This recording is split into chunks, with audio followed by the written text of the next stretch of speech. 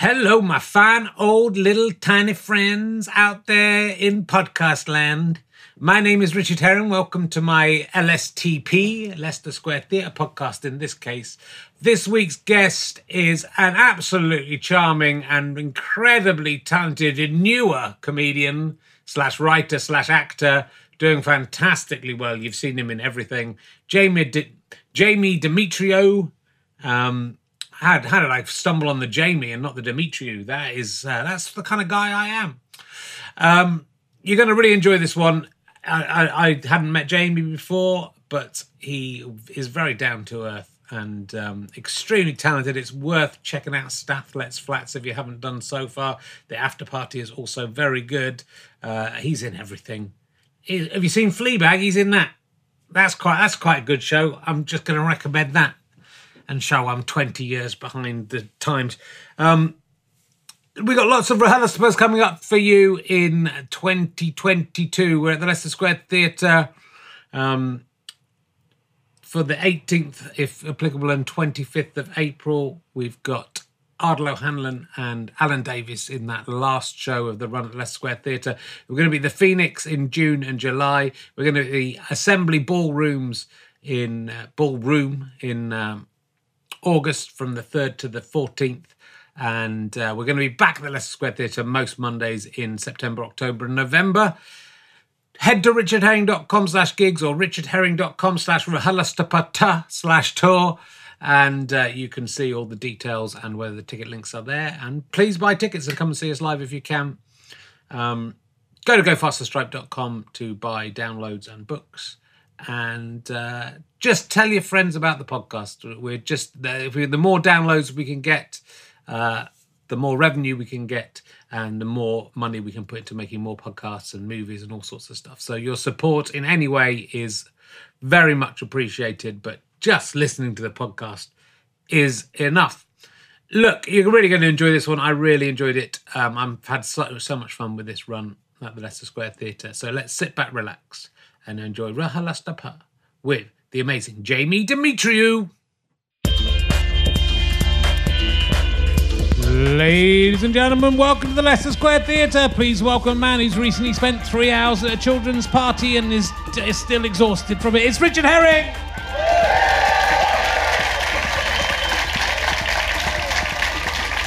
Thank you very much. Hello, my fan friends. Welcome to another episode of Richard Herring's Leicester Square Theatre podcast. I was hanging around with Hufty from The Word this week. Remember Hufty? The Word, remember The Word?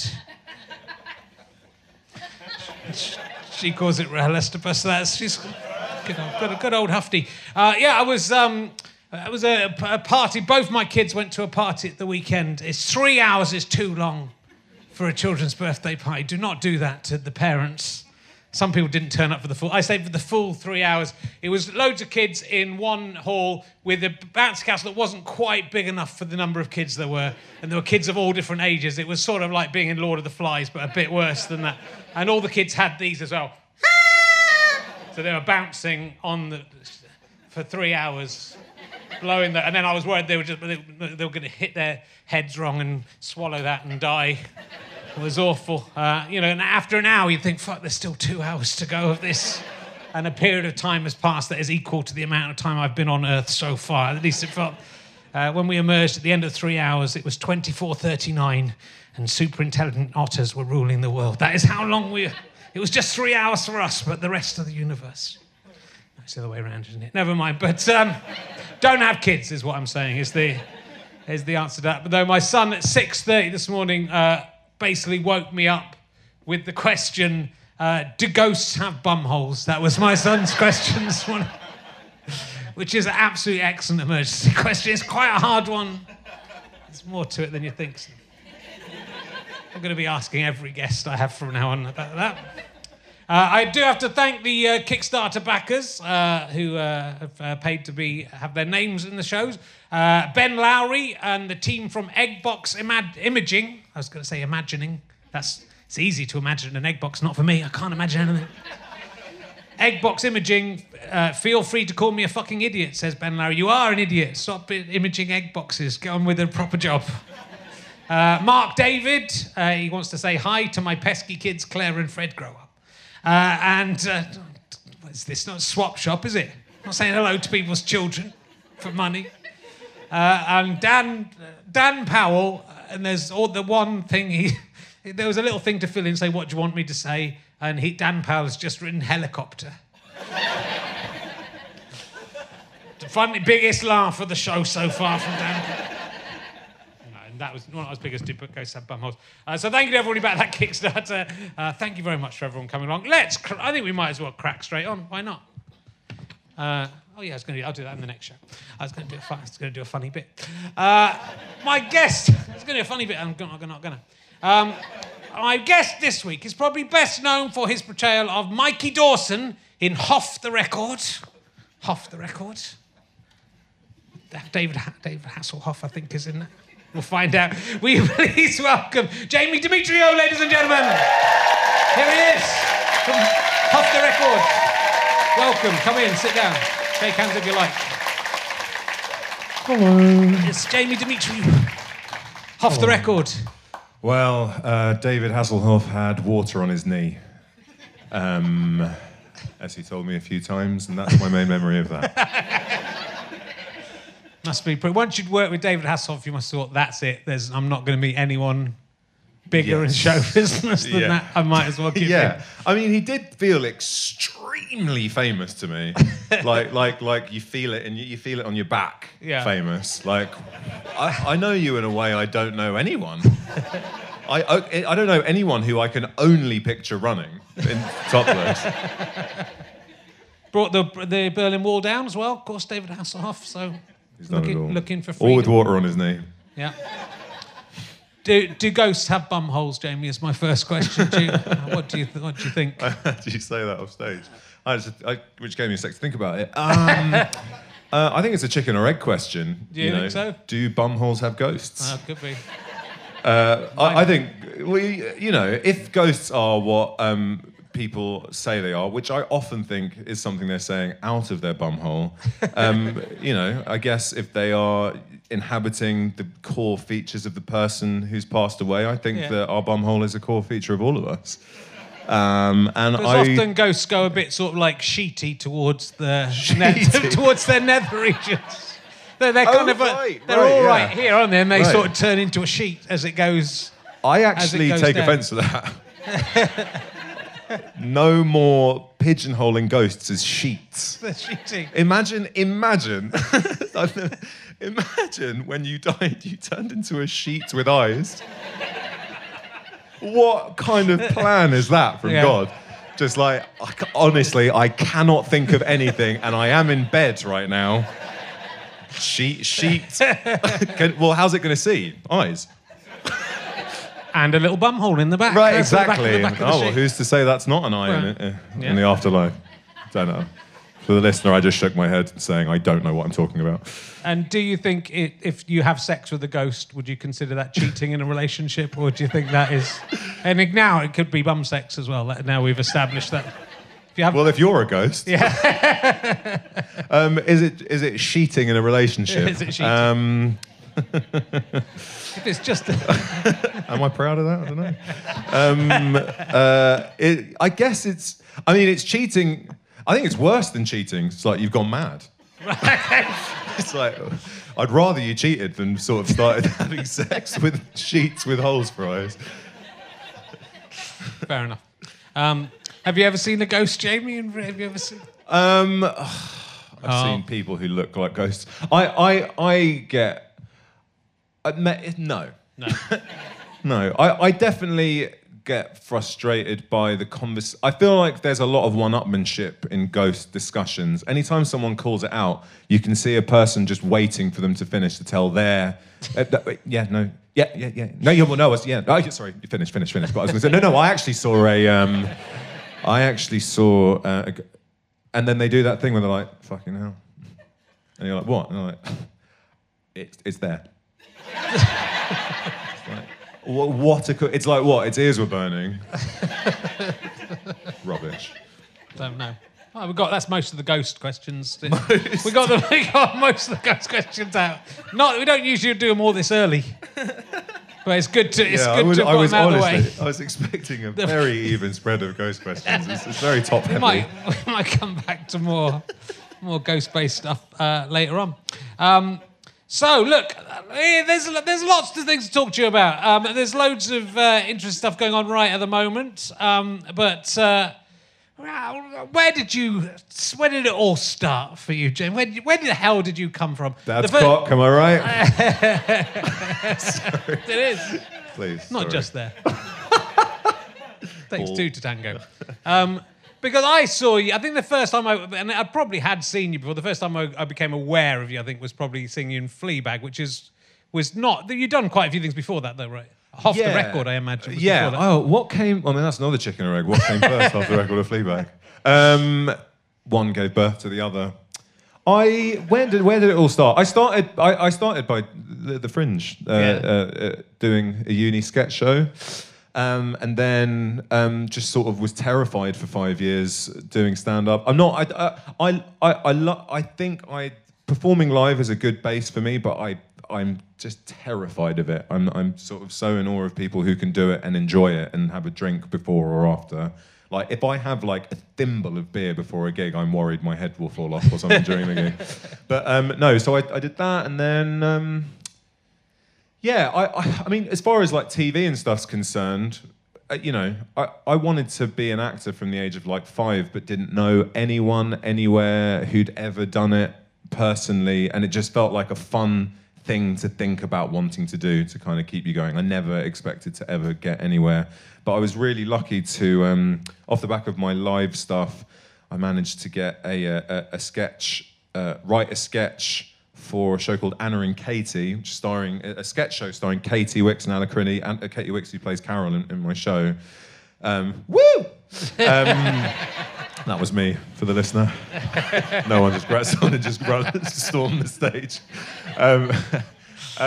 But yeah, so God, I'm trying to think of what happened to me to get me here. So I wrote a sketch for that, and then I got Channel 4 were trialing this new scheme called Blaps, where I got given a few characters. This is going back about 10 years now, and I tried out a few characters. Off the back of that, Robert Popper, genius Robert Popper, a writer of Look Around You and Friday Night Dinner, sort of heard that I could do different voices and was like, oh, it'd be nice to have a coffee and talk about stuff. But then he got me in to read all the different voices for a Friday Night Dinner read-through when all the actors were too famous to turn up. So it's like, yeah. So it's basically me, and there was a couple of them that were there, but I was there just like crapping my pants, like having to do all these impressions of people. But you know, it's called being a swing reader. Like in read-throughs for TV shows, they'll read the whole show out, and they have people on the side who are there to predominantly read in like angry short man in cafe, like number 2 kind of thing. If there's 2 in your show, and anyone who can't make it. And so I did that, but I did an illegal amount of prep. Like I don't think he was even expecting me to do an impression, but I'm there being like, how does Mark Heap talk? And yeah, so off the back of that, I basically became a kind of swing reader for hire, because everyone was like, he will put in a lot of work for 25p. And so yeah, and any time I do a read through, they throw me like a token, like one was literally obnoxious guy in cafe who said, I'll have those when someone else wanted those. That's the kind of part I get. You shouldn't be taking my parts off me. Sorry. Well, yeah, so off the back of that, I did, and I was doing that for years while I was trying to get my show about a letting agent, I can't pronounce the name of it, off the ground. And yeah, so I was sort of just doing that for ages, and then parts sort of got slightly bigger. You know, I went to Gran Canaria with Bradley Walsh just to have my trousers pulled down. Okay. On camera. That's actually something that happened. I was in a show with Kay Van Novak and Bradley Walsh called Sun Trap, and I had to get a flight out to Gran Canaria to do this scene. And by the time I got there, they trimmed my scene down to a line, and I have my trousers pulled down, and then they cut the line. So here we are, and that's what. But it seems like a lot of your stuff comes from your background, and your family's obviously like a big part of it. So I think with Stath Lets Flats, it's sort of a little bit of a homage to your family and your sister. Of course, there's this new phenomenon, seems to me, of brother and sisters coming out of the woodwork and doing fantastically successful sitcoms together. Yeah. That never used to happen. I never did a show with my sister. Maybe if I had, not sure how it would have gone down. She can play the cello. I mean, pretty good. Can you refer to that as the good old days? you had to find someone you weren't related to do shows with. I remember, yeah. But it's like that's sort of weird. It's sort of unusual to. But that means you've had this lifelong relationship with the person you're working with. I mean, you're fantastic together, and she is absolutely brilliant. Yeah, she's amazing. Show. She's amazing. Really funny. Yeah, I guess I'm just. I think that like in the same way that you hear of a lot of. Groups like forming their sensibility together. I think like I just had an extra, you tend to meet the people that you're going to make comedy with in your late teens, is that fair to say? And I guess I just had a sort of 18-year head start, and you do to those people. And so we have a shorthand, and we kind of like, we like you do sort of with siblings, there's a kind of like a positive rivalry a lot of the time that's like just like wanting each other to be funnier, wanting yourself to be funnier, and like who can say the funniest thing about our parents, who can say the funniest thing about our house being crap, who can say like the funniest thing about school. It's like, and you kind of generate a kind of, your noise. I like to think of it as like your noises, like what are the sounds that you find funny kind of thing, like, and I think that having that be in tune has been amazing. And it's just a really, casting is hard. Finding someone that you think that can really kind of carry your voice or who you can write for is hard. So having someone who's like, I know everything already, and I'm just so aware of how unbelievably talented she is that it's just such a gift to be like, I can just put her in the show and it'll be good. Brilliant. Yeah. And because it's so much about your background as well, it would be more difficult to find someone you weren't related to, probably. Yeah, totally, But it's what I like about it, because I think like the obvious thing to do if you were doing a sitcom about estate agents basically would be sort of more sort of posh white. Right. Upper sort of public school boy twats in a different sort of way, but you know what I mean. Yeah, I mean, there's those characters that are a little bit you like have that. to reference them. Yeah. But that would be where it was. That's where people would go with it. But Stath Lets Flats, everyone's sort of, not everyone, but nearly everyone in it is this quite charming sort of innocent sort of fools, rather than it's not what you would do with not what most people would do with an estate agent sitcom. Is what I'm trying to get at. Right, yeah, I hope so. Yeah. I hope so. Like, I think that was always my endeavour, because, I don't care about the world of letting agencies. I sometimes, like, catch a glimpse of, like, if I'm, like, mentioned, if I'm, like, in something in an article, it'll be, like, Jamie Demetriou from letting agency-based sitcom Stath Lets Flats. I'm like, what have I done with my life? It's so weird. But I think that it's, like, that is the kind of irrelevant feature of the show, weirdly. Yeah. It's a foundation for a great sketch and a great kind of recurring, in terms of like the tours, like it's a good comedy game to play, and to kind of, anything that you can do that's like, anything that you can do where the story is implicit. It's like, I've seen an arsehole with with a clipboard and a really scared punter. He's trying to let her a flat. Like I know what the story is, and I can just enjoy it without having to be too expositional, and it's like it's a gift in a kind of sitcom setting. And but it was an idea that me and John Petrie, a producer, kind of like, it's a voice that I've had forever. It's like a combination of every sort of Greek person I've ever met, a London Greek person. And we were just talking about how, as a job, it's kind of like if you were to take them out of the viewing, would it change that much? They might be more likely to rent the flat. Just like there's a table. It's like, as you can see, there's a table. And if I'm completely honest with you, like I'm not going to say it's got 3 legs, because it doesn't. It has 4. Right? I mean, if any, you're just like, there's a slight irritant in the air. It's like, does the flat come with this guy? Because I don't want it if it does. So, and then there's just like, and it means so much to them. And I handed I mean, it's very telling that when I first started this, I was like, how am I going to get into this world that I don't care about and know nothing about? And I was like, okay, I'll hand out a few questionnaires to like friends of friends who are letting agents, like, maddest viewing you've ever had, craziest like lie you've ever told, da da da. Every single one came back with nothing silly or weird has ever happened here. We're very professional and it's only good. It's good work. So the lack of self-awareness is like hysterical. And by the way, like the kind of charming nature of them is born out of the fact that, like, you know, ultimately Stath isn't an asshole deep down. He's just like, what's my dad doing? Yeah, me as well. I'm going to do that because my dad done it. What's my dad want? To have a son. Oh yeah, that was me. Okay, cool. I'll have a son too. That's like me.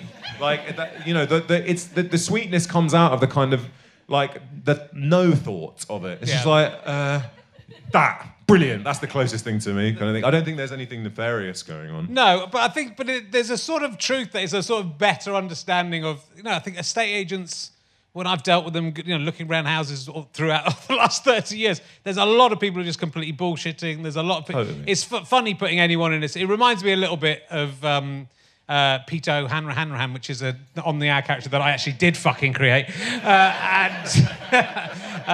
But it's, you know, the origin was that was a man trying to explain the Maastricht Treaty the day it came out, which was a massive treaty, pretending he'd read it.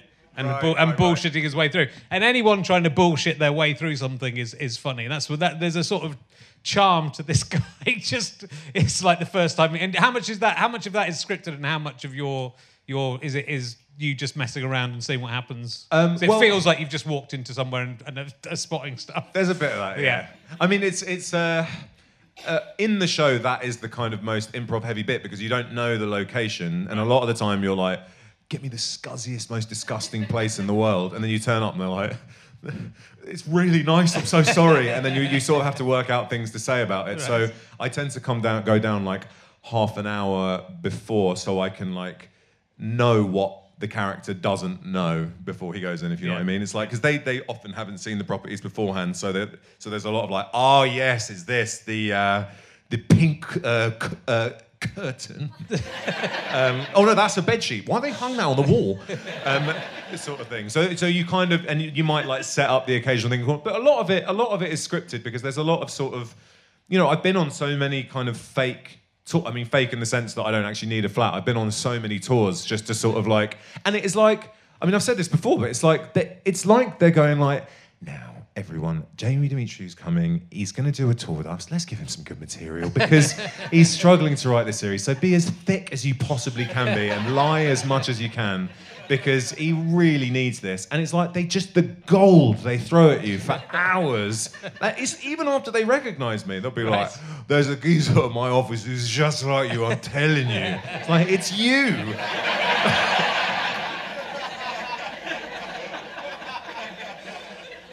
But yeah, I think but you're right. It's about much more than that. It is that sort of family thing. So is it sort of really based on your dad, the dad character, or is it just that starting point? Weirdly, no. That was the intention, very much so. But like the note that always came back from my producers and Channel 4, quite rightly, was like, this would never happen in real life. Anything to do with my dad would never happen in real life. It's like there is no way Stath's dad would put him in the Disneyland parade because he said the dogs looked nice in it. like the things that my dad has done in my life to me and with me is like, you put it on TV and people are like, jumping the shark, every scene. So we had to kind of soften the blow. And then, I mean, ultimately, like Christos Sturgioglou, who plays Vassos, like, you know, we were talking about this backstage. I think that like I kind of learnt what the series was from watching series 1, and from getting to know like some of the actors that I didn't know as well. I mean, I came up with a lot of them, but like Christos, I'd obviously never met before. I was like, we looked forever to try and find the guy to play my dad, because we wanted someone to be authentically Greek. We were doing Zooms with people in Greece and Cyprus the whole time.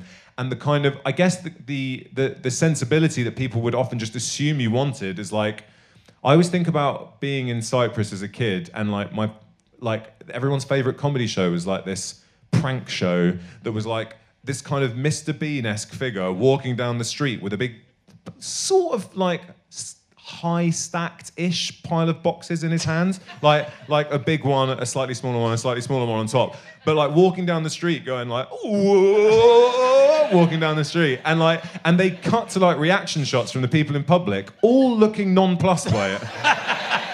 Like, don't keep those in. But the guy is enough to keep the audiences like, oh, he's gonna fall. It's like, right, fragile on the box or something, just like some jeopardy. Oh, it's like they look empty. But like, so there, everyone, like a lot of the sort of Bassos-esque portrayals we were getting were like, Stath, don't you dare! And I'm like, well, it doesn't say he falls over in the script. But then Christos, and you know, we saw some good people, but then there was like someone maybe felt a bit too harsh, blah blah blah. But the director of series 1 and 2, Tom Kingsley, who's a complete genius, was like. Have you ever seen Dogtooth, which is Yorios Lanthimos' sort of big breakout film? He did like The Favourite and The Lobster and things like that. Okay, yeah. And it's like this very harrowing film. And Christos plays this like demented like dad who's like, for a lot of the film, covered in blood. And he was like, he's brilliant in it. He could be good. I'm like, to play the silly dad in this sitcom about a letting agency. Does he still have the blood on him?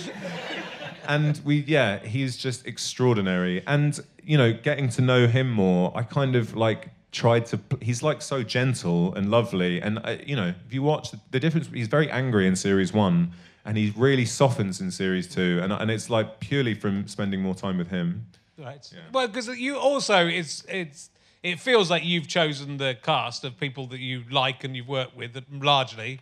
And they were sort of not quite unknown, but slightly unknown when you cast it, yeah? Yeah, I think we all were. You weren't sort of interfered with, like people going, you have to put Amanda Holden in or something like that. I mean, you joke. Well, your head would spin if I told you some of the suggested names. But, you know, you develop an understanding of that over the years because it's like you say, we weren't known. No. I wasn't particularly known. I had, you know, I was the guy with the teeth from The Thing kind of thing. Well, the very, very amazing thing. But that's purely out of like, you know, these programs have to be seen by a certain amount of people and a famous person is a doorway into them. And I think over the years, you rebel against that when you're coming up, and then you go, well, I mean, it's a business ultimately, and it's like you have to understand the reasoning behind it. And a lot of like very famous people are very famous because they're very good, and it's like it's great to kind of like, you know, we had Julia Davis in series 3, which is like heaven, you know, and that's like a plus for them and a plus for me. But no, we were like vaguely unknown, and it was tough, but I truly believed them all to be the funniest people in the world. You know, I really, really love that thing where you're like, this really reminds me of the feeling I had growing up and watching French and Saunders and Father Ted and like all my favourite things. Like when you feel like, oh, I'm actually having the same sensation as that. Like watching Katie Wicks, watching Ellie, Tash, Kyle, Dustin, Christos. You know, there's a certain like something about them that but luckily, you know, I did have a very supportive team as well who were into it. There was the initial pitches of other people, but ultimately we wanted what was best for the show. I just sort of think, but you know, if they're aware of how the industry works, which they should be, nearly every successful sitcom has, even Friends, starts with a cast of people who aren't known, and then that's how. But The Office, you know, all of these things that have gone on to be the mega successful things have really not had. Oh, let's put someone in from somewhere else. Totally, yes. No, yeah. Totally. But you know, you think they'd realise. So it's much better to put. That's what it just feels. It feels like you all get what's going on, and there's an understanding because you know it's very much its own thing. It's like a lot of comedy shows that I like. It takes you a little while to tune into the first time you watch it. You go, what's going on here? You know, what's right? And then you tune into it, and it's great. But you need everyone to get that sensibility. And nearly every sitcom that I like, I kind of hated the first. I hated Larry Sanders the first time I saw it. I hated The Simpsons the first time I saw it. And you know, and then you get into the sensibility of it and realise what it is, because it's more about the sensibility, right? Rather than a star, at least, anyway. Yeah, I couldn't agree more with all of that, totally. But you do have to have that initial bumpy period where no one likes it, and everyone's like, get that voice off my television. Like, it was definitely, there was a real feeling about, like, the trailer just felt so great. People hated it before it even came out. I was getting so much, like, hate DMs and stuff about the trailer, like, this is annoying me! Like, but yeah, you totally do. And it's like, but that sort of makes you, but then again, but like, say, like, whoever you love, say, like it's, someone brilliant that you love is in something, and it's just like a cleanser. It just like forces you to understand it quicker. Yeah. It doesn't, but you're right though, like an original sensibility is unparalleled. I mean, I remember, I always think about starting out and all the general meetings that I would take when I first got into the industry and was terrified and didn't really know I was just trying to sort of understand what it was to be asked to do something or to pitch something, and how all that works. So I was taking these meetings with producers that felt very kind of featherlight and like they were directionless. And I'd always say, what are you looking for? Like, what kind of TV shows do you want to make? And it was around the time Girls was the new big thing, and it was really popular. And the response I always got was, the British Girls, the new Girls, and I'd be like, oh right, so like a new kind of some like an original concept with like distinctive performances, and they're like something with girls in it. Like, and you're like, well, that's right, okay, but the thing is, if you want to make the new thing, you have to make the furthest thing from it, because the thing that binds the new thing is that it's new. It's its newness that is the thing that makes it so exciting. So to be like, I know how to make a new thing, copy the new thing.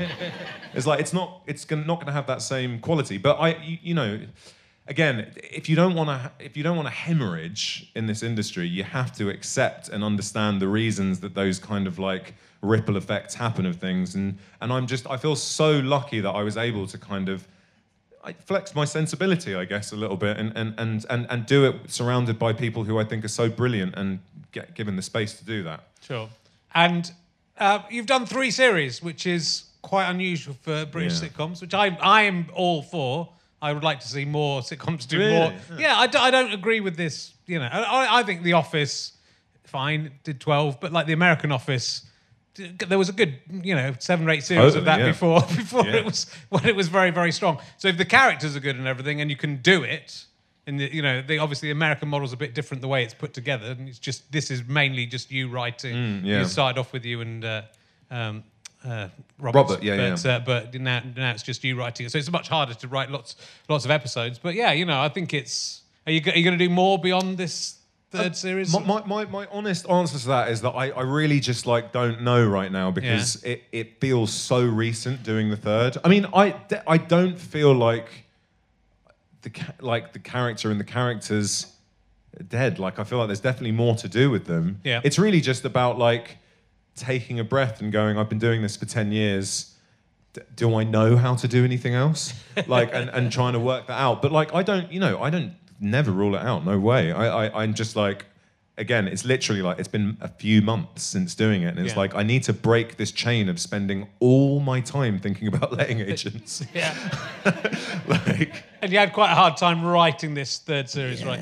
So you're writing in lockdown and in America, right? Yes, yeah. It was, I get the horrible writer's block at the best of times, but I was going mad. And I think that like part of that is this kind of, the 2 series structure, 2 series plus Christmas specials, I think is the kind of the perfect, traditionally the perfect British thing. But I agree, like if it worked, like Peep Show went forever and was brilliant, like consistently. And Partridge has been recreated. I think that model is like very appealing to me. Like don't feel like you need to keep it in the same kind of quarters forever. But I can't remember what I was just talking about. What was I saying? It was something. It was very interesting. It was so interesting. Oh God! Can we get some playback, please? Wait, what were we talking about? Partridge series, more series. Oh yes, the 2. Yes, I think that the 2 series thing sort of makes sense, because it's like you go, okay, series 1, you're learning. Series 2, you're correcting. And series 3, it's like, what now? We've corrected it. It's been corrected. And that's why series 3 of the show is quite like outlandish aesthetically, because it's like, let's just make it really big and loud. Yeah. It's kind of like how bands, their 3rd or 4th album tends to be the one that they just want to be good for stadiums, because they're just like, well, I've got a lot of pent-up energy now. But yeah, I feel like I'm glad that we've done 3 and didn't stick with 2, because I felt like we did some really fun stuff with 3, and I'm very surprised to find that I'm happy with how it turned out, because it was a very dirty slog to get there. Yeah. I just went completely bananas. I was like setting up. I found myself. The thought genuinely crossed my mind one day. It's like, if you leave a kind of, I don't know, broom out or something, maybe you'll trip over it, and that trip will be inspiration for Stath's trip in the show. Like, if you walk into that wall, you can maybe be like, God, remember that time I walked into that wall? I've got to put that in the show. I was just really lacking in ideas, because I think that I don't like, very little verbatim I hear day to day is what goes into the show, but the rhythms and cadences of the way people talk are kind of like imprinted on my head. Yeah. And then that kind of falls like out of me onto the page a little bit. And me being the only person I was talking to for months on end just didn't help that. It's like, I'm not saying anything funny.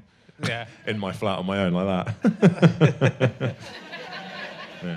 But it must be hard because you were in America, presumably working on the after party. Yeah. So like you're working on something, and then you try. You know, I think that's very difficult. If you heads down in one project, and you're then trying to go and write, even if you've got time.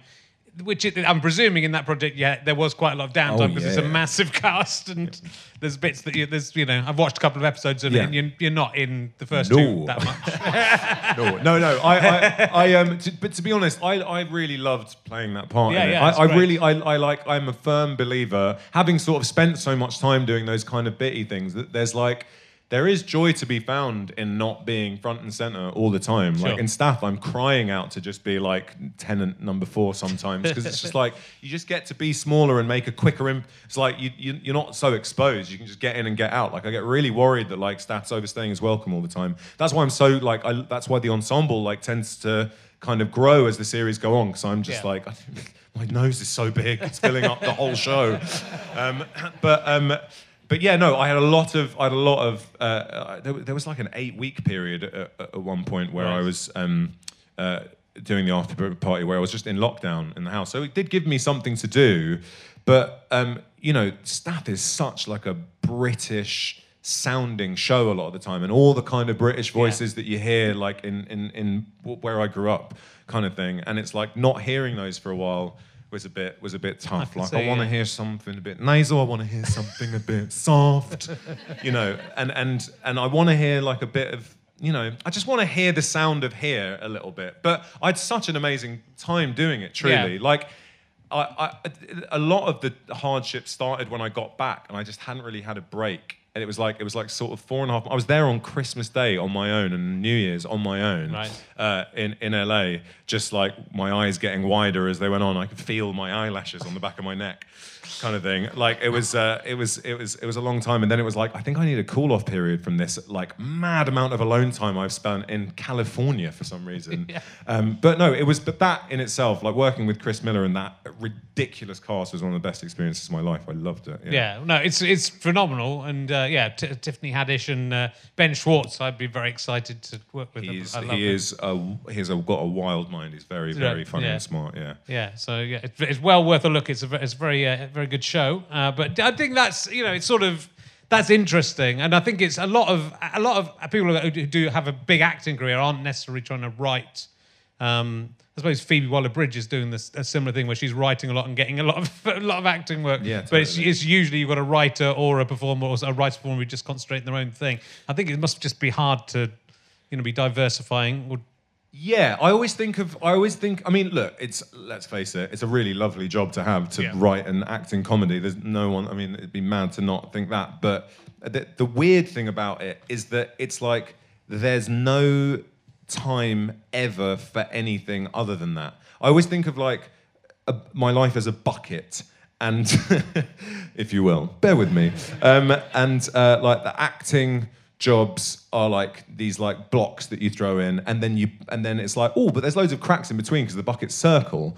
It's like, but then you pour in the writing water and it fills every crack of your life because there's no limit to the amount of writing you can be doing. Like Stath, each script I rewrite like 1 billion times to try and like feel like there's a good foundation there and a good, like, because, you know, I want the story to be more than just like, does he let the flat kind of thing. He does. No, he doesn't.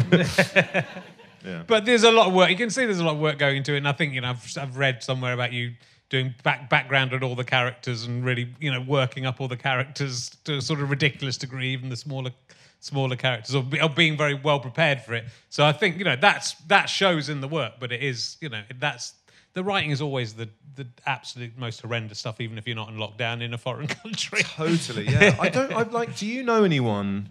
I'm always interested. Do you know anyone who enjoys writing TV? I don't really. It's mad, isn't it? But I find writing very hard. I'm writing a book at the moment, which is about my last year, all the things I've been through last year, which I'm actually enjoying writing, which is the first time that's ever happened to me that I sort of sit down and go, this is quite easy and I like it. Right. But in terms of writing scripts, it's so hard, and I spend so much time just not doing any, you know, feeling like I'm not getting anywhere. Weeks pass and I've got nothing, you know, to show. Yeah. It's mad. But that's interesting though That's interesting though.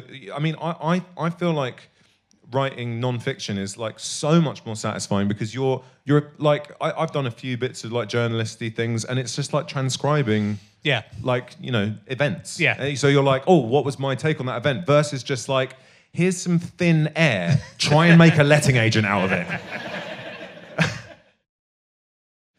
Well, I really liked in this last series your fight with Charlie Cooper. I thought it was great. Oh. Just because that's, again, I think it's you don't ever see it on TV where people fight like real people. I mean, it's not quite a real fight in that there's no actual contact between the two of you. Yeah. But that's much more like what a fight is like, and it's very funny. And how many times did you have to jump into that canal? Oh, and was it a real canal? Yeah, it's one of those things that you write down on paper. You go, that'll be absolutely brilliant. Who's doing it? And it's like, it's me again. Okay. It was an actual canal. It looked nasty. Oh my God. I like, you open your eyes underwater and it was like luminous yellow. Like, why? Is it like 1,000 pisses in it? Like, who's pissed? How is there that much piss in it that the whole thing is yellow? Not just like a tint, like scorching piss. Like someone's been like, let's get our mates down because this is still blue.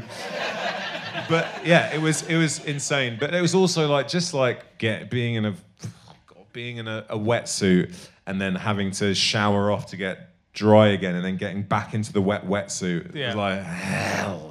But no, I wanted to. It just like whenever I think of the series, I think of it as kind of like there are like pillars throughout that make me go like, okay, I think this series might be okay because it's got this bit, it's got this bit, it's got this bit, it's got this bit, and it's like the jumping into the thing. I was like, that feels like a kind of thing. Do you know what I mean? Mm-hmm. Like it's like that's the the bit where he jumps into the canal, the bit where they have the fight. You know, it's like those are the kind of totem poles that I'm like, that's okay. And like the fight is like you get, and also it's like there has to be a kind of foundation to it. It's like, you know, with the jumping into the canal, it was all about people kind of trying to help a cause by doing everything but helping the cause. Like they would literally do absolutely everything but actually like directly confront the thing that they're trying to help out. And it's like, what is you jumping in a canal doing for your tenants? And it's the same with the fight. It's like the foundation was like, you know, like we always thought about the fight in Old Boy, like the one down the hallway, if you've seen that, like, which is the most amazing, intense fight ever. It's like, if you put that through the kind of Stath filter, what does it look like? It's like, they don't touch each other. They do not no one's landing a hit there. And Charlie, you know, getting like, me and Natasha, my sister, saw, before they did this country, before we did Stath, we did this read-through for a kind of entertainment format. and Charlie was playing Curtin, and Daisy was playing a different character. I think it was like a different Bristolian character she used to play, and they were just. It was unbelievable. They were just so immediately funny, like that feeling I was talking about. And I was like, I just cannot wait to see whatever you do. And then This Country came out. It was like just the best thing in the world. And having Charlie come on, I've been wanting to work with him forever. And having Charlie come onto the show was just, I mean, he's like, you know, Matt Groening says about like recognizing characters in silhouette. It's like the way you truly know that you know them. Hence why like all the Simpsons have such mad heads and hair, if you want to call it hair. You're not getting away with that being hair. Triangles. You know, no, actually, no. I'm going to go on about this. No, I really feel like that about what they've done with This Country. It's like you just know them, and so it's sort of like it felt so exciting to have him kind of be a part of the world a little bit. Yeah, it's fun. And you've mentioned this in other interviews, but what I really like about it again is, which is unusual for sitcoms, is the characters. Do rubbish jokes that people laugh at, but also people laugh at each other's jokes in it, which doesn't happen very much. The thing I think about watching The Office, when David Brent's doing that dance, for example, everyone's standing around going like, oh my God, but like if that was happening, you'd be fucking you'd be pissing yourself. 100%. Absolutely, or you'd be trying not to piss yourself, but be pissing yourself. So this kind of this sort of series, you know, it happens in sitcoms. You've said this thing about, you know, a stupid character makes a brilliant joke, and no one goes, "How the fuck did you come up with that amazing joke?"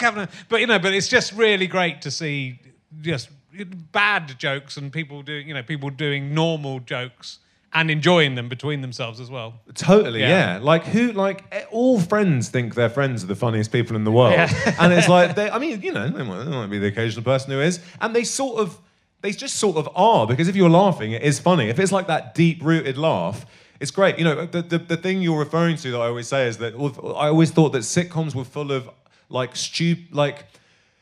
people making brilliant jokes and no one's laughing. It's like, what if everyone's making shit jokes and everyone's laughing the whole time? And it's like Tash and Al, when they're doing their kind of like thing, and they truly get each other into like a fit of hysteria before the take so that the laugh is real. And they're just like, so that you on action, they're already like crying with laughter. And then in among the laughter, they're just saying the lines. It's like it's just so infectious to watch. You just see like just crew and everyone with just that dumb look on their face, like, I want to be laughing as well. Like, yeah, it's lovely. Yeah. Fabulous. Right, I'm going to ask you some emergency questions. Please. Do you think the photo that will appear in your obituary has already been taken? Oh my God. I think it's hard with you. I think this is a tricky one with you. I hope so. You hope so? Yeah, because I feel like I'm worried. I feel like there's always a thing that. Do you know what? I'm not going to say the thing that I was going to say. Okay. I mean, I really want to say it because it's not like uncouth, but I just don't want to put it out there because someone will try and get the photo.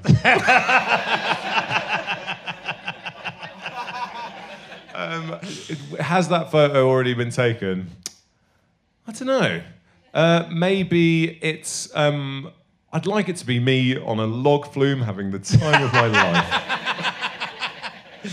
It could be. I think it's different because I think, obviously, like, when you've done a big character, that's often what will be picked out by the newspapers, right? Sure, yeah. But I feel like, the trajectory of your career feels like it's going that way still, right? He's pointing up, listener. Pointing up. I'm pointing up with a slight, diagonal. Oh, yeah, it's a risky there's a parabola coming. But you're still... Oh, it's going down. Oh, sorry. Right. It's still going up. No, but I would be more than happy for it to be Stath or something. Yeah. I'm more than happy for that to be the case. I feel like if I only once got to do a show where I really felt like I was doing a character that I like got and thought was fun, that's like amazing. Like, it's so nice to do something that I'm like, I think I quite like this. This is quite good, maybe. But you're off in, you've done movies and the big TV show. So like America's obviously calling you. And Totally, yeah. Yeah. But as long as, I don't know, I'm really, really like into doing as much good stuff as I can, and that's the kind of headline. That might sound like wanky or whatever, but I really, really am just. I'm just focused on trying to work with people who I think are brilliant, and hopefully, you know, I mean, my friends always talk about the kind of the best things ever are the things that are big and good.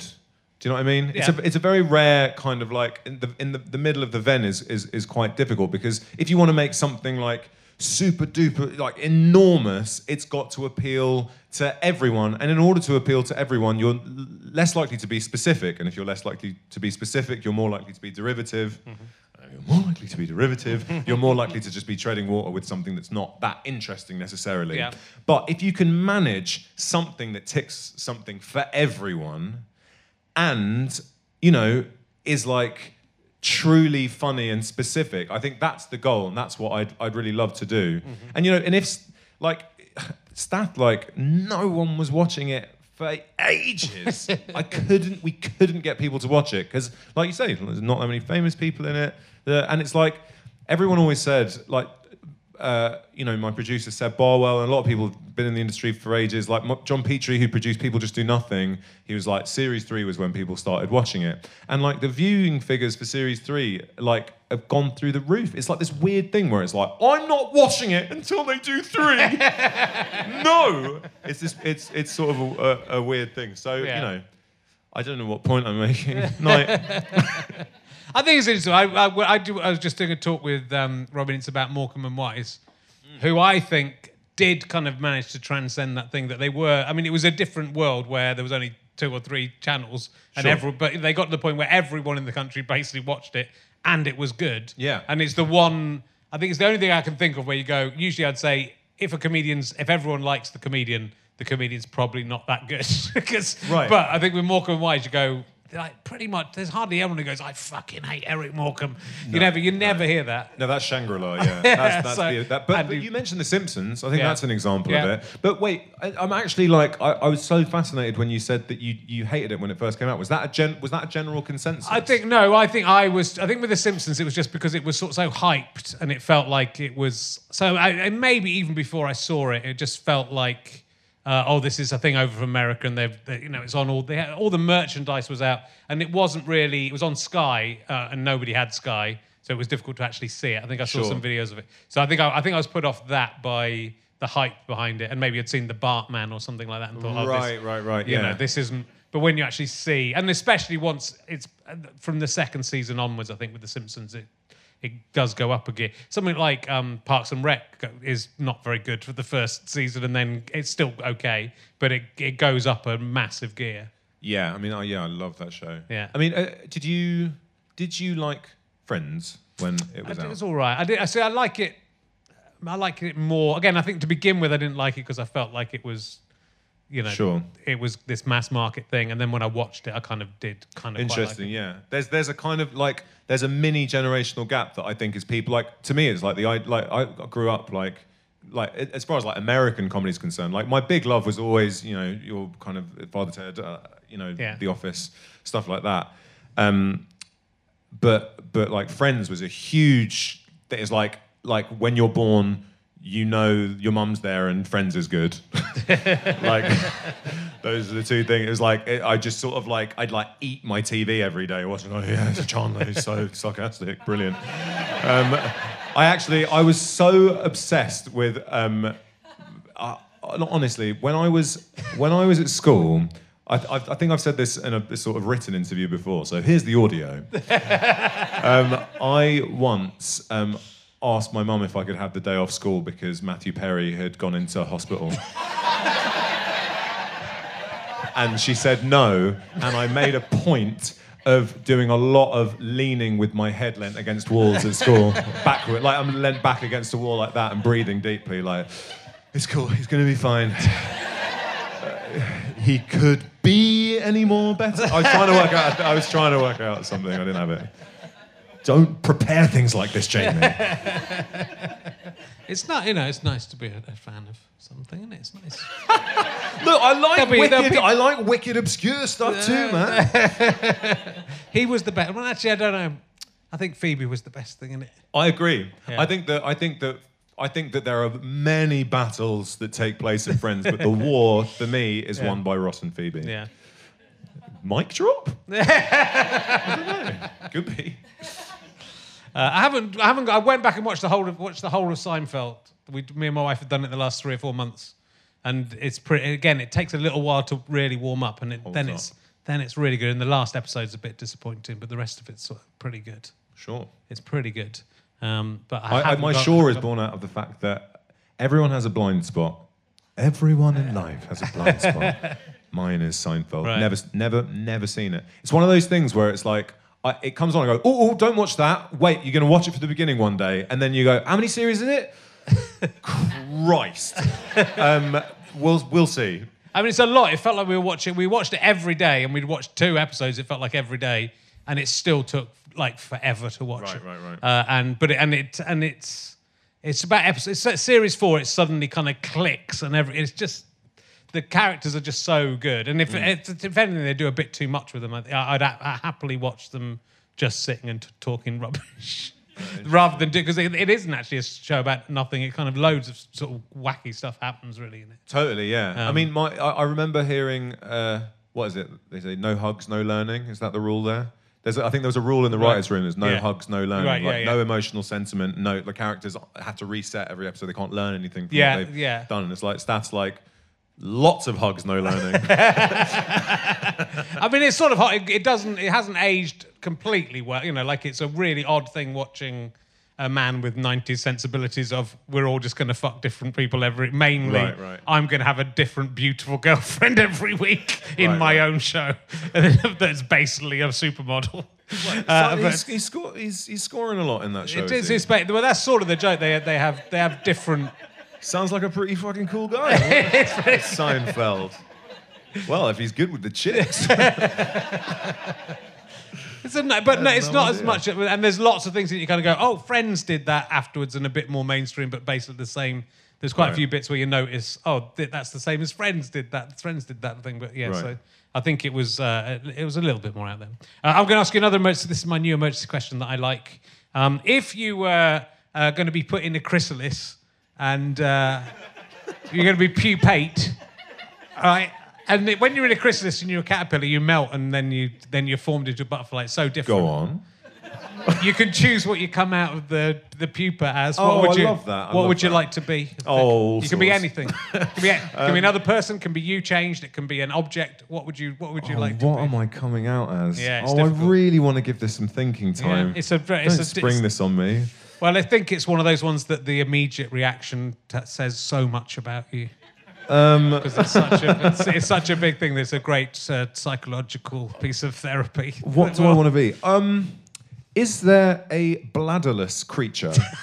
I would love to not have to wee ever in my life. You can be you without a bladder if you want. I'm coming out without a bladder. I'm coming out.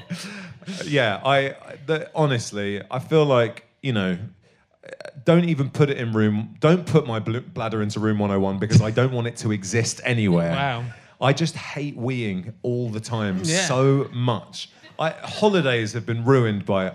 I was on holiday with my girlfriend recently, and it's like, what did you do? Weed. I went to the toilet on holiday.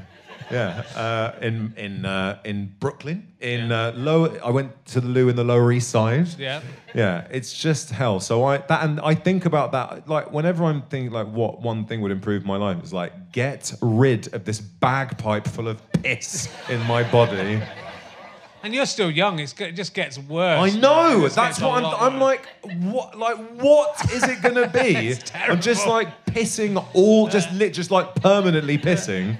I think it's the unpredictability. If it was predictable, I wouldn't mind. It's like sometimes when I drive in to London from Hertfordshire, sometimes I think, okay, well, I'll have a drink before I go and it'll be fine. And sometimes I'll have a drink before I go. And I literally, within 2 seconds, need to stop. I had one journey into London where I stopped within a mile of my house to do a wee and then had to stop 4 more times. on the same journey. I just had some coffee and stuff in the morning. I hadn't really had loads to drink. And by the time I got to London, I had to find a wood in London to go. I was so busting. And I'd done 3 wees, and I would stop 3 times at that point, and then I went and weed in a wood that I luckily went through a wood. I mean, what are the chances? in the middle of London. Lots of surprise wees. And then other times, like today, I just drove in, didn't even need to do a wee when I got hit back. So what's that about? And I drank loads of Diet Coke today, so what's going on? But have you ever been in a position where you're sat in, like, say, a meeting with someone? I mean, when I was dating back in the day, I remember being like, I have been to the toilet 8 times and you haven't been once, and we've had 8 drinks. What is wrong with you? Where's it go? Are you just pissing yourself? What are you doing? Like, I don't understand. But it's never a surprise to me, because I always know when I'm going to be needing a wee, and it's when I'm breathing. Honestly, in fact, if I go to a supermarket, definitely doorstep, obviously. Yeah. If I sip 1 milliliter, I know that there's a big one coming. It expands in my body. It like swells. It's like my body irritates the water and it swells or something. Is that what this podcast is? Yeah. What am I doing? So I told you it's a good question, didn't I? I told you it's a good question. Because you can't. There's, you can only get something. It's very. I've been forgetting to do it, and it's such a good question. Yeah, that is what I was going to say. Yeah, well, you need some kind of furnace in you to burn up. You would need to evaporate the liquid. So you're still going to drip. Or you'd have to sweat. Why does it have to be a furnace? Because there'd have to be something that would get rid of the. If you're not going to have. We're talking about me coming out of a chrysalis here. But where's the water going to go? There's no logic here. You've got no bladder. Where's the water going to go? Oh, right. Where's it going? Can't we just live in a world where, like, things are chill, man? And just, like, you drink and it's like, bye. Well, if it just was a biggest of it, and if just every now and again it was like your water's broke, like when you have a baby. Just you get 9 months and it just goes, but you don't know when it's going to happen or where it's going to happen. How good would that be, that moment? Oh, my God. How are you with doing poo out of your bum? Out of interest. They're very good at this. Poo out of bum. It's like I do always poo out my bum, so I'm very good. I have this thing that whenever I eat food, it comes out my arse the next day. It's mad. It is mad. It's a strange system to invent by God. That's what I'm presuming God doesn't have an arsehole. Yeah. Doesn't have a bum. Doesn't poo. But I may be wrong. Yeah. Well, when it's good, it's a godlike feeling. Yeah, it is nice. You feel like you've achieved something when it's a clean. You know that. Oh. I had it. I'm not gonna. Oh, what am I doing? All I'm saying is, when I've done a wee, when I've really been needing one, I'm like, well, yeah, it feels good, but there's another one 2 seconds away. Like, this is a lie. But when I've got rid of that, oh man. Some of my fondest memories. I feel like when my life flashes before my eyes, it'll just be me smiling, walking out of the loo, having done it. Like, yes!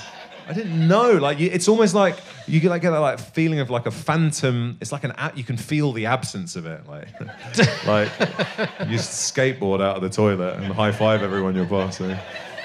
Just take a spin. Just stand in the middle of Leicester Square singing "Greatest Day" by Take That, spinning in a circle. So that's right? why, right? You guys have done that, right? That's why God gave us the wonderful gift. A clap! Yeah, a clap. What?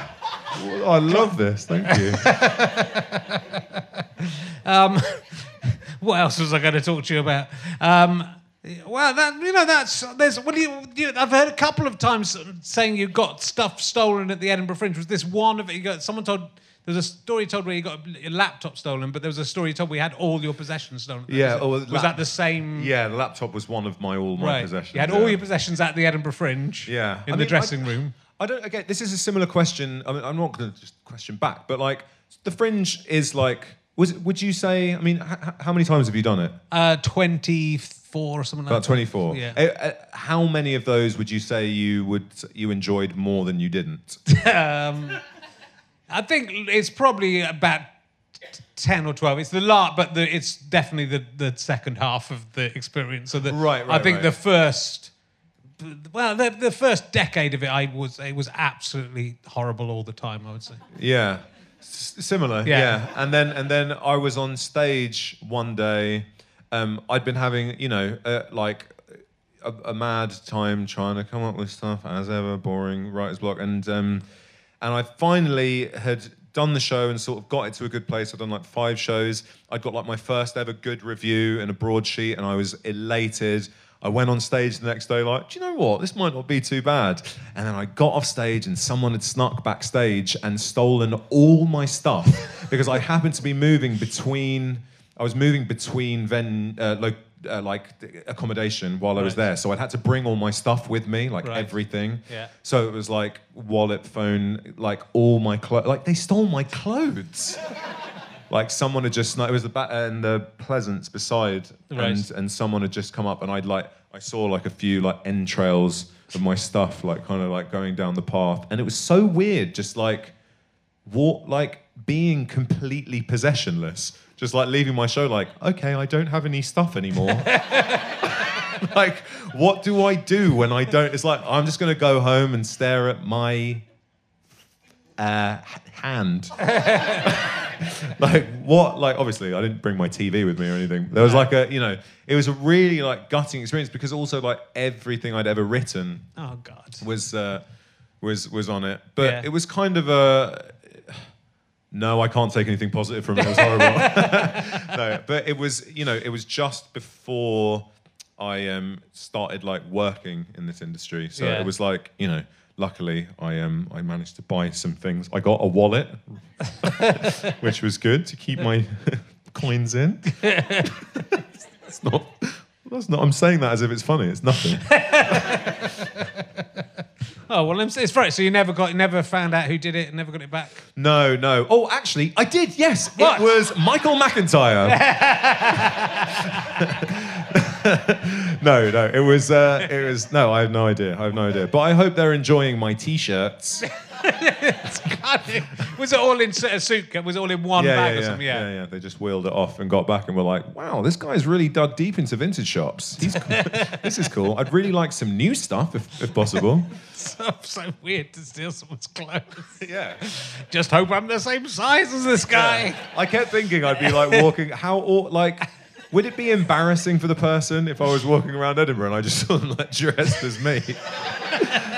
Hey, you look really nice. I love your style so much.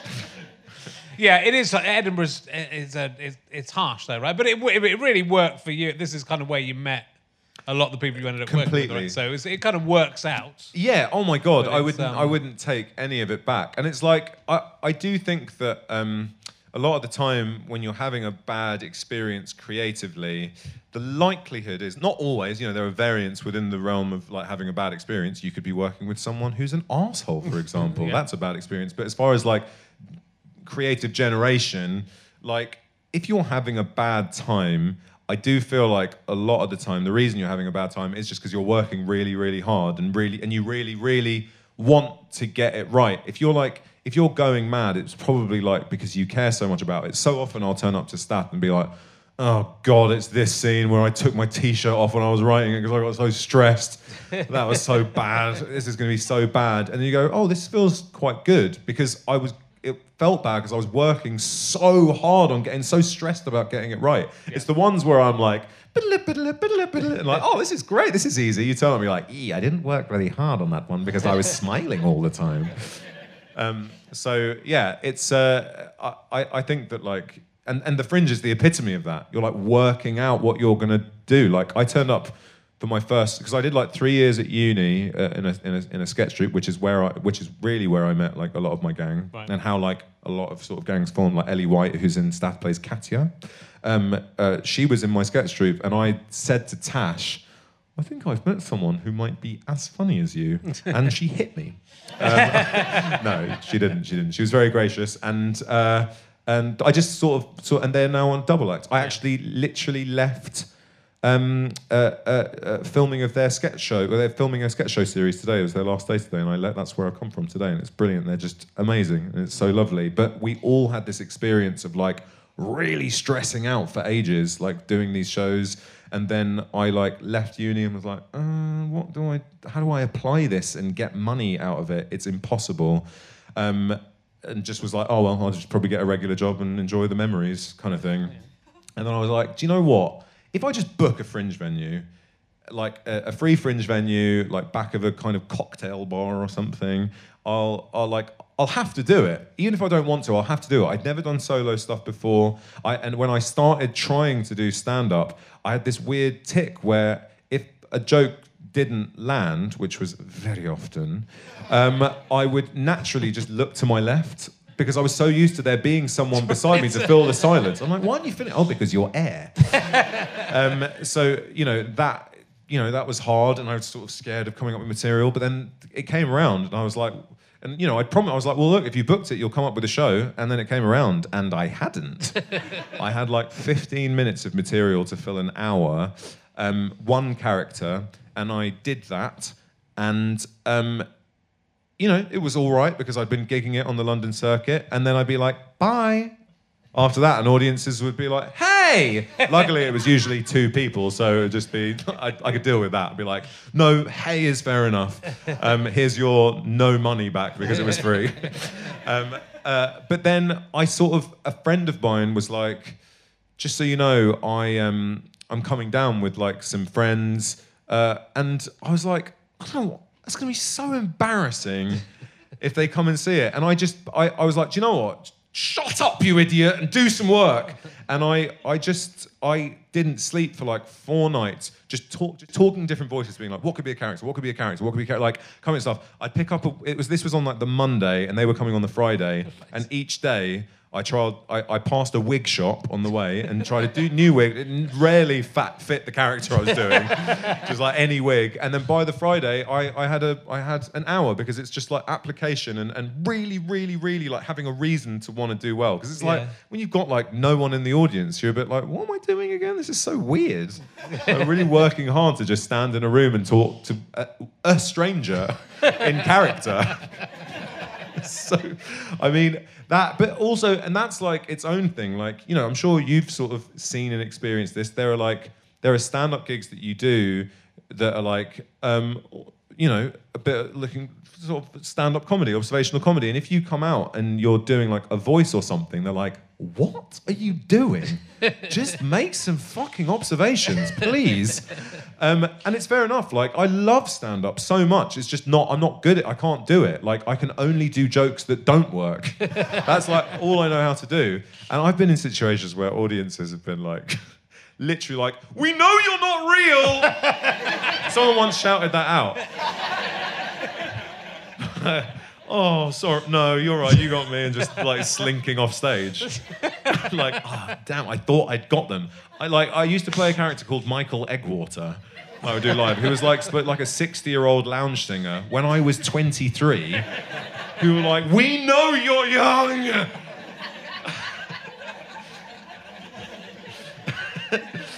Be a better person! But you could say that to anybody. You could say that to a stand-up. We know that you're not really this funny in real life. We know you're putting on a character. You're heightening your experiences and exaggerating what's happening. You've made this story. Yeah, you made this story much funnier than it was when it actually happened. We know it. You're heightening your experiences.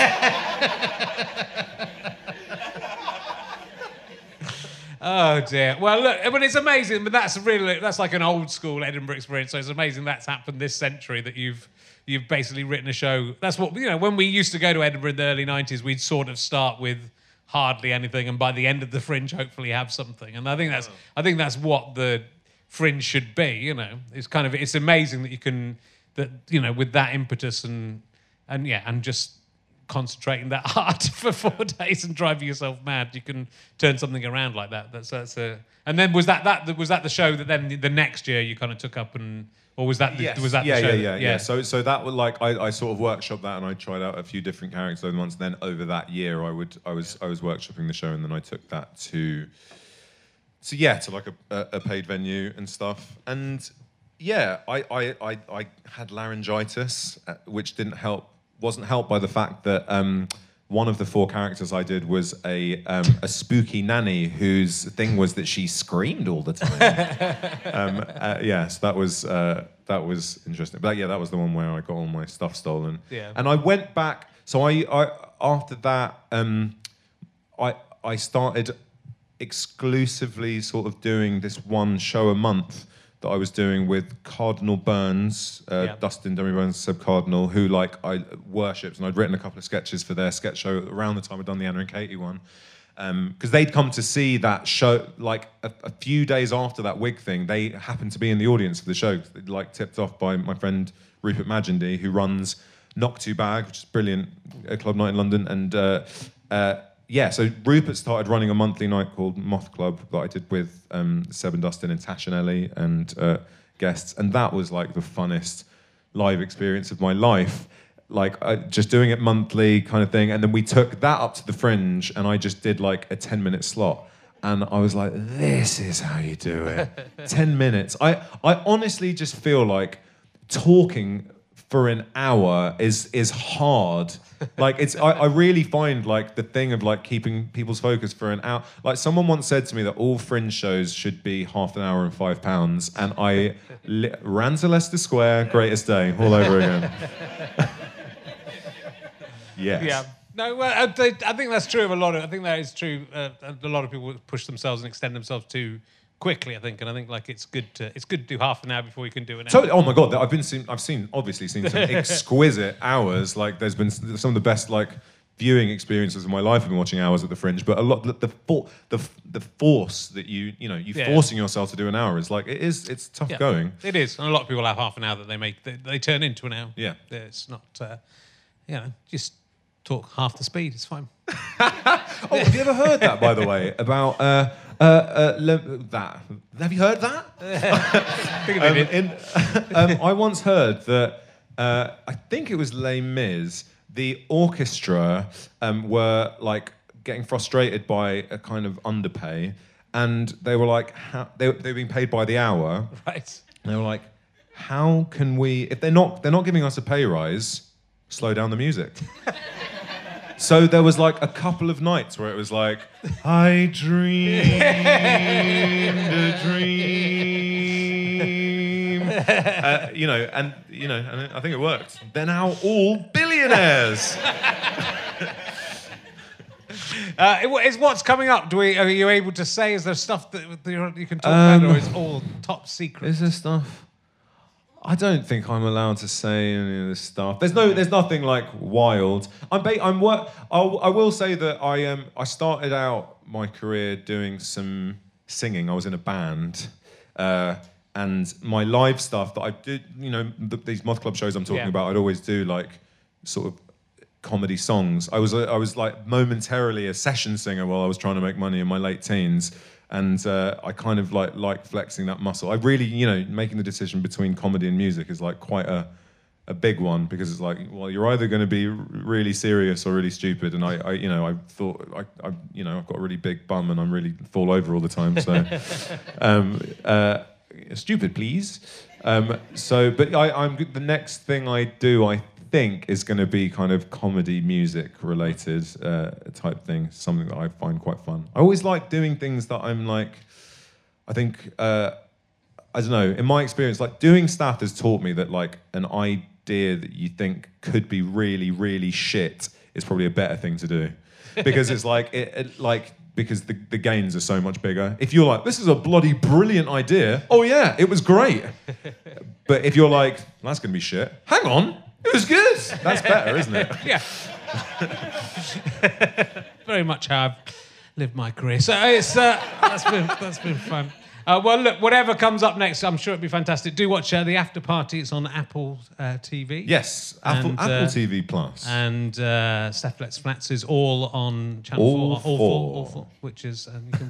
and Off the Record was on Dave, I think. Was it? Okay.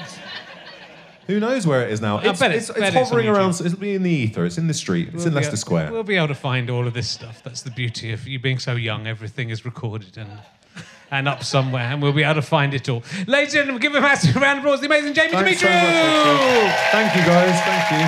Stick around, we got Samira Ahmed coming next week.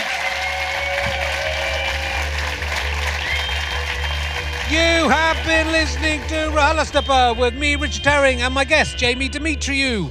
Thank you to Scant Regard for providing the music. I'm indebted to my producer, Ben Walker, and also to Chris Evans. Not that one, or that one, not that one either. Not the Daily Telegraph editor. No, none of the other ones. The one from Go Faster Stripe, obviously, you idiot. Thank you very much to everyone at the Leicester Square Theatre for looking after us, and everyone at ACAST for looking after us, and for my mummy and daddy for looking after me when I was little.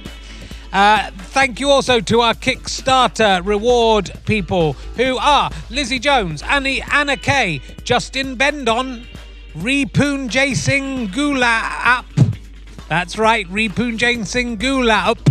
Malcolm, James Carter, Lisa A, Phil Maddock, my fan friend Elise, Anon, Tim Nichols, IP Freely, Bex Middleton, Holly Latham, Dr. Bell Ballon, Matt Taylor, Adam Flowers, Don McCoy, Dan Massey, Christopher Davis, Andrew, Alison Jenner, Stephen Piercy, David Telford, David Toiler on the Sea Kid, Neil Hopkins, Andy Smith, Jacob Watts, Jake Anders, ML, Carla Thiege, Kirsty McLean, Robert B. Parker, Ruth Jack and Rose Turner. This is a Sky Potato Fuzz at GoFasterStripe.com production. Thank you for listening. Go to GoFasterStripe.com and download some of their excellent shows, including all of my stand-up shows, and get their books there. Michael Legg's got a book out there, apparently. That's what I've heard. GoFasterStripe.com for all your comedy needs.